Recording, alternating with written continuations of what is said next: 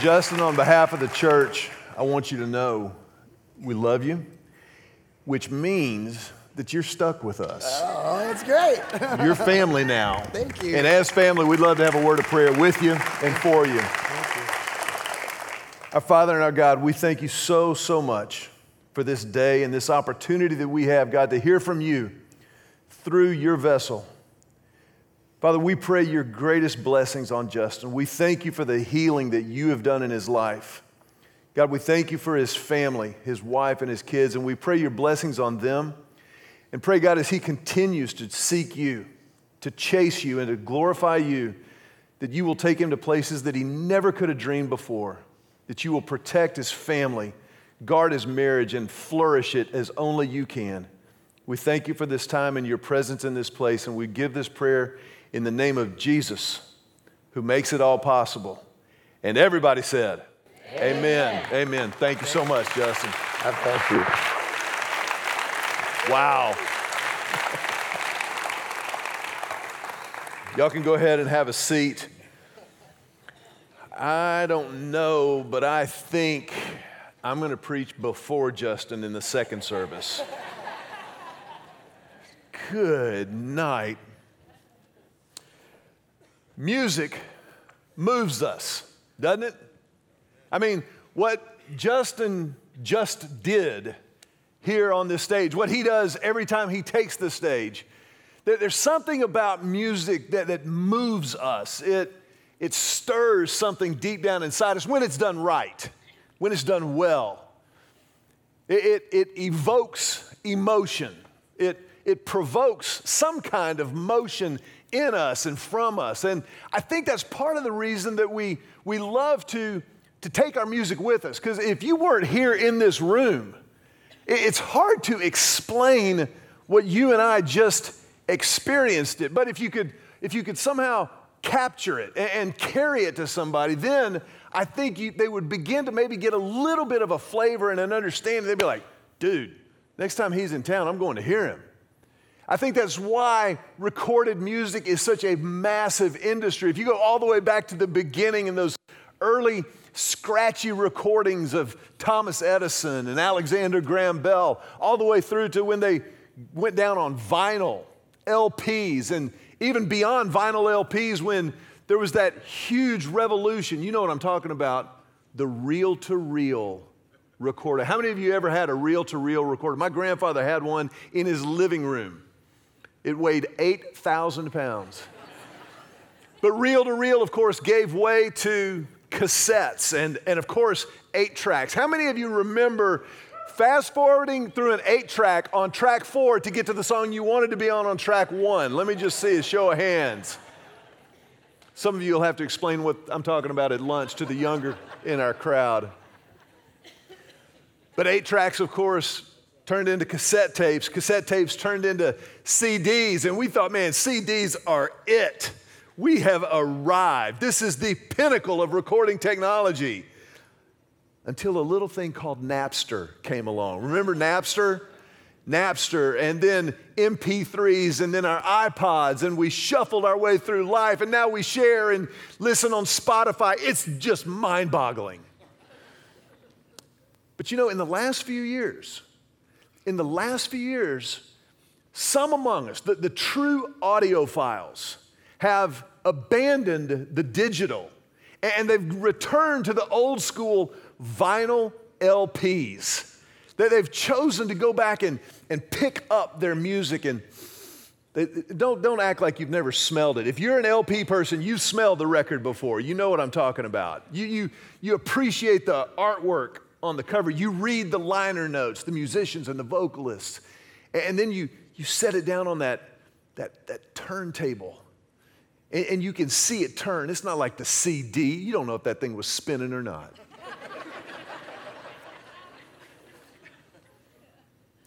But there's something in the experience of vinyl, of the LP that it's deeper, it's richer, it's a warmer sound, and it's not nearly as pristine or precise as digital. But, you know, Billboard magazine said just recently that vinyl is not just about music. It's about the experience. I think that's the perfect picture of the Christian faith as it's supposed to be lived out, as it's supposed to be played out of and through our lives. That it's not about pristine precision, but that it's about the depth and the richness and the fullness of an experience with Jesus Christ. More accurately, it's the relationship that we get to experience. That to be sure, is not going to be perfect. There are going to be some scratches. As Justin shared with us so graciously, so bravely and transparently, sometimes the scratches run pretty deep. But it's even in the scratches in our lives that God plays out for the rest of the world to see and to learn and discover who He is through us. The depth of this relationship, that the more you and I look like Jesus, the more we resemble Him in the way that we live our lives, the more hi-fi our lives are, the more accurately we represent Jesus who created us, Jesus who has called us into a relationship with Himself. That's what hi-fi really means. Hi-fi, if you go back, it means high fidelity, highly faithful to the original recording. And as followers of Jesus, we're called to be highly faithful to the one who called us originally, to the original Himself. And so that's why we've titled this series that we're beginning this weekend, Vinyl, Life in Hi-Fi. And to get at this throughout this series, we're going to go through together the book of Ephesians. As you read through the Bible, there's this incredible clarion call that recurs, inviting us to follow Jesus, to be a child of God in a relationship with Christ. But specifically in the book of Ephesians, there's this incredible declaration. There's this call to this hi-fi lifestyle that is worth our time over the next few weeks as we mine this book of the Bible for the vein of principles and practices that make our lives what they're supposed to be about when we step into a relationship with Christ. If you've got your Bibles, and by the way, I want to challenge you and encourage you, bring your Bibles over the next few weeks. We're going to dive down into this book together, but also you can do some advanced study throughout the week. We're going to kind of carry it verse by verse, chapter by chapter over the next few weeks. You can be preparing as we go through this. But the whole series is anchored in Ephesians chapter number 5, verses 1 and 2. This is the baseline for this entire series. Ephesians 5, 1 and 2 says this. It says, imitate God, therefore, in everything you do, because you are His dear children. You are His dear children. Live a life filled with love, following the example of Christ. He loved us and offered Himself as a sacrifice for us, a pleasing aroma to God. So in essence, you and I are to mimic, we are to follow the example, imitate and emulate Jesus Himself. He is the original recording. He is the image of the invisible God, the Bible tells us. So He's the original. Jesus is the master recording. Now in record world, when a band goes into the studio, they go in and they lay down the vocals, they lay down the instrumental tracks, and those things are mastered and mixed together.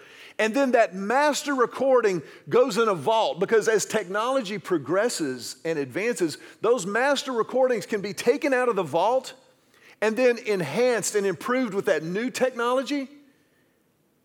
It's a lot like our faith in Christ, that as we follow the master and we emulate His recording of the invisible God, as our lives grow and mature in our faith, then we are enhanced and deepened in our relationship with Him.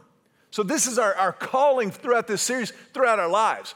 Follow the example of Jesus. Now, if you'll notice in Ephesians 5 verse 1, it says, imitate God, therefore. What that means is that chapters 1 through 4 really are Paul's setup for this charge here in chapter 5 and chapter 6. So chapters 1 through 4 of Ephesians are actually Paul explaining the gospel, helping this church in Ephesus to understand what they are to believe, what they're called to live out, and then showing them how to do it. If you go all the way back to Ephesians chapter 1, at the very beginning of this letter, Paul gets into it. He says, this letter is from Paul, chosen by the will of God to be an apostle of Christ Jesus. I am writing to God's holy people in Ephesus who are faithful followers of Christ Jesus. May God our Father and the Lord Jesus Christ give you grace and peace. Faithful followers, high-fi followers of Jesus. High fidelity, meaning we are faithful to the original. We're not making it up as we go along. We're not saying, well, I would do this part of the Bible, but I don't know if that's really for me. I can't imagine a God who would say, do this. Because God wants me to be happy. And if I do that or don't do this, then I'm not going to be happy. So I'm going to put that part of the Bible on the shelf, and I'm going to do what God wants to make me happy. Have you ever had that argument with yourself? Don't raise your hand. I have. I'll go ahead and stand up here and tell you, I have done this. I know what I'm talking about. I get to tell you some great news today. God doesn't want you happy. He doesn't. Tell your neighbor right now, God don't want you happy. Now, I'm not being funny. It is kind of funny because so many of us think that God's whole reason for existence is to make us happy. Like God wakes up in the morning going, whew, I got to get on it. Mac is already awake. How can I make him happy today? God does not want you happy. God wants me. He wants you obedient. That's what God wants. Now, in our obedience, God provides fulfillment and peace and grace. All of those things that we strive for, that we think the things of this world will provide, God has ready for the taking, but it's wrapped up in the packaging of obedience, of being obedient to what He has told us biblically. And obedience in God's economy is never drudgery. It's not always convenient. It's not always exactly what we would want to do, but it is always peaceful and grace-filled. This is what it means to be a high-fi follower of Christ.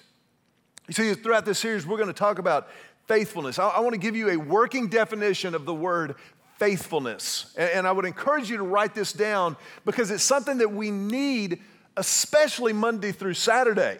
Man, Sunday morning, faithful's easy. I mean, when we come to church, it's easy when we're here and we walk in and everybody is more or less bathed and clothed and happy, and doesn't matter what kind of family argument you had in the car on the way to church. I know, it happens. We're like, of course I'm happy. Amen. Good morning. How are you? Good to see you. Let me give you a little bit of this. But it's on Wednesday afternoon at 4:30 when your boss calls and says, hey, I need you to change some numbers on the quarterly report.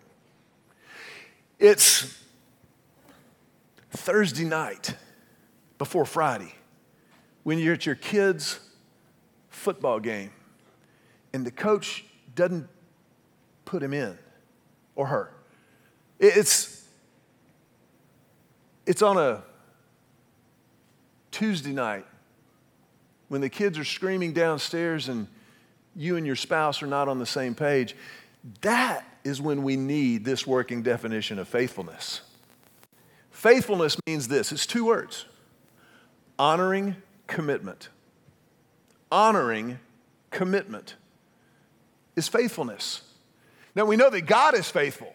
He has honored his commitment to us. When we come into a relationship with Christ, when we step over that line of faith, God says, I will never, say never, never leave you nor forsake you, ever. Do you understand that nobody can make that claim? No human being can ever make that claim. Now, we can promise and hope that it holds true. It's kind of what I did with Julie 26 years ago. I said, I do. But to be honest, I didn't know that. I hoped I would be faithful. I hoped I would hold that commitment, and for the record, I have. But I just want to be clear in case you're new around here. I'm not getting ready to go into some kind of testimony or something.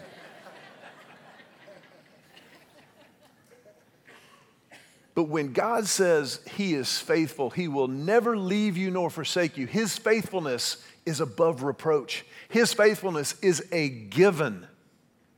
He is the same yesterday, today, and forever. God has honored his commitment always. This is what faithfulness is. Our faithfulness to him, our faithfulness to God is the master recording of his faithfulness to us.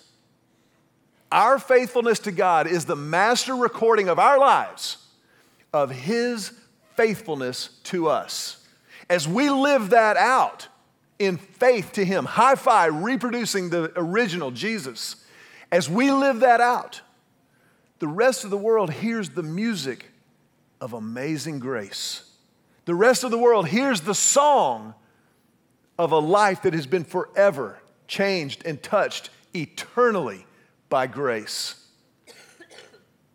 This is what it means to live in hi-fi. Now, it's imperative that we understand God's grace, God's amazing grace allows the music to be heard even through the scratches of our lives.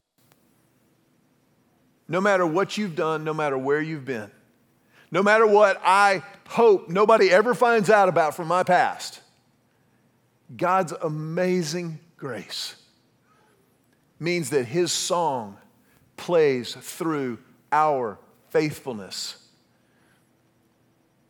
I so appreciate Justin and his transparency, his willingness to share where he was prior to Jesus. And the fact of the matter is, while we may not have been a rock star or a poet or somebody who can sing like that until we get to heaven, we all understand scratches. We all understand that the record of our lives have been damaged. I want to ask you just for a moment, if you would, bow your heads. And as you do, I want to just make sure that everybody in this room understands the fact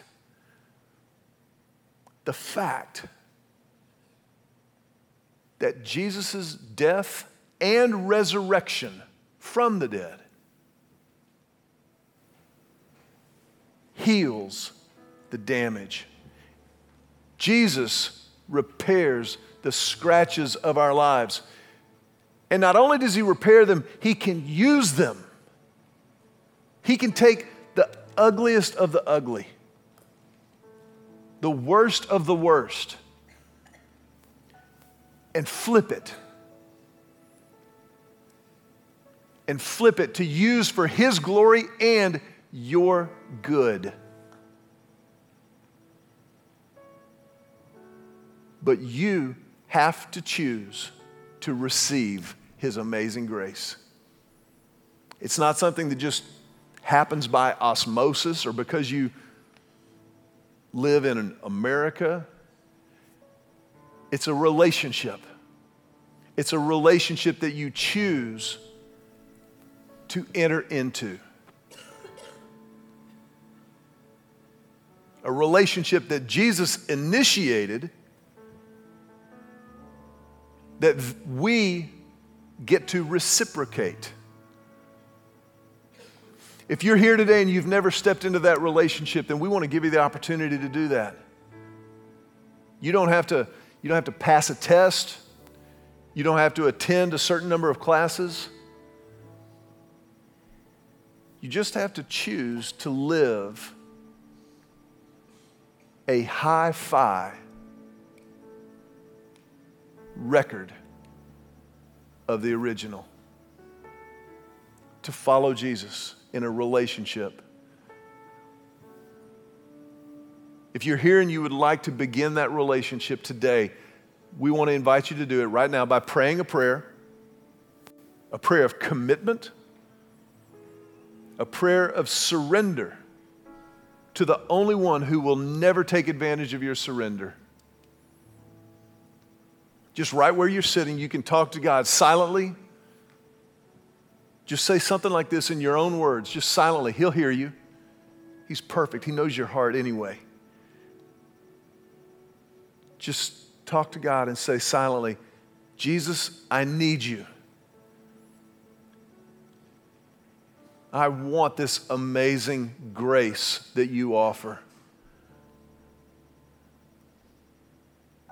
Jesus, I confess my sin, holding none of it back.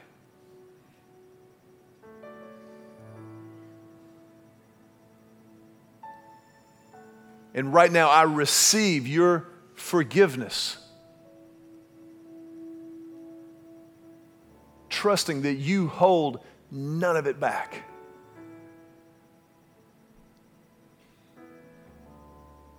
And I will follow you, follow your example.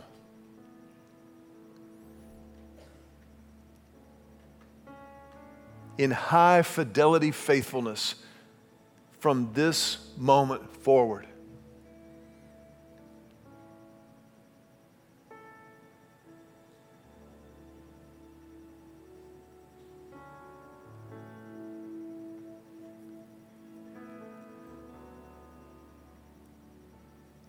I want to ask you just to remain with your heads bowed for another moment, just in a holy, sacred moment. If you just prayed that prayer and you meant it, then it's really important to us that you understand this is the greatest moment of your life. This is the moment upon which God will build every other moment.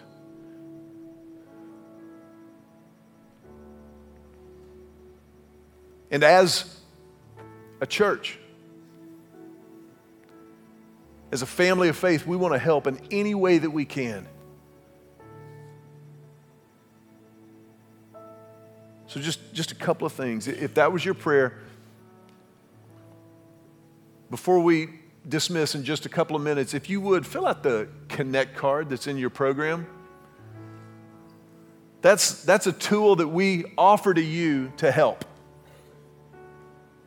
Anything that we can do just to come alongside at whatever pace works for you, if you'll fill that card out and indicate there, I committed my life to Christ this week. It's about halfway down the page, you'll see it. Tear it off at the perforation and just hand it to one of our ushers before you leave. We're here, we're available, we want to help. But the second thing I want to ask you to do, as we remain in this sacred moment with our heads bowed, if that was your prayer, I want to ask you just to raise your hand up high over your head, quietly, but high. Hold it up there. And as you do, know that your hand in the air stamps this moment in your mind and heart. And your hand in the air stamps this moment in the mind and the heart of this church, because this is why we exist as a church. There's nothing more important to us than this moment in your life right now and others like it. And that's why we say that we honor that, we celebrate that. And as you put your hands down, we put our hands together to tell you, welcome home. Welcome home.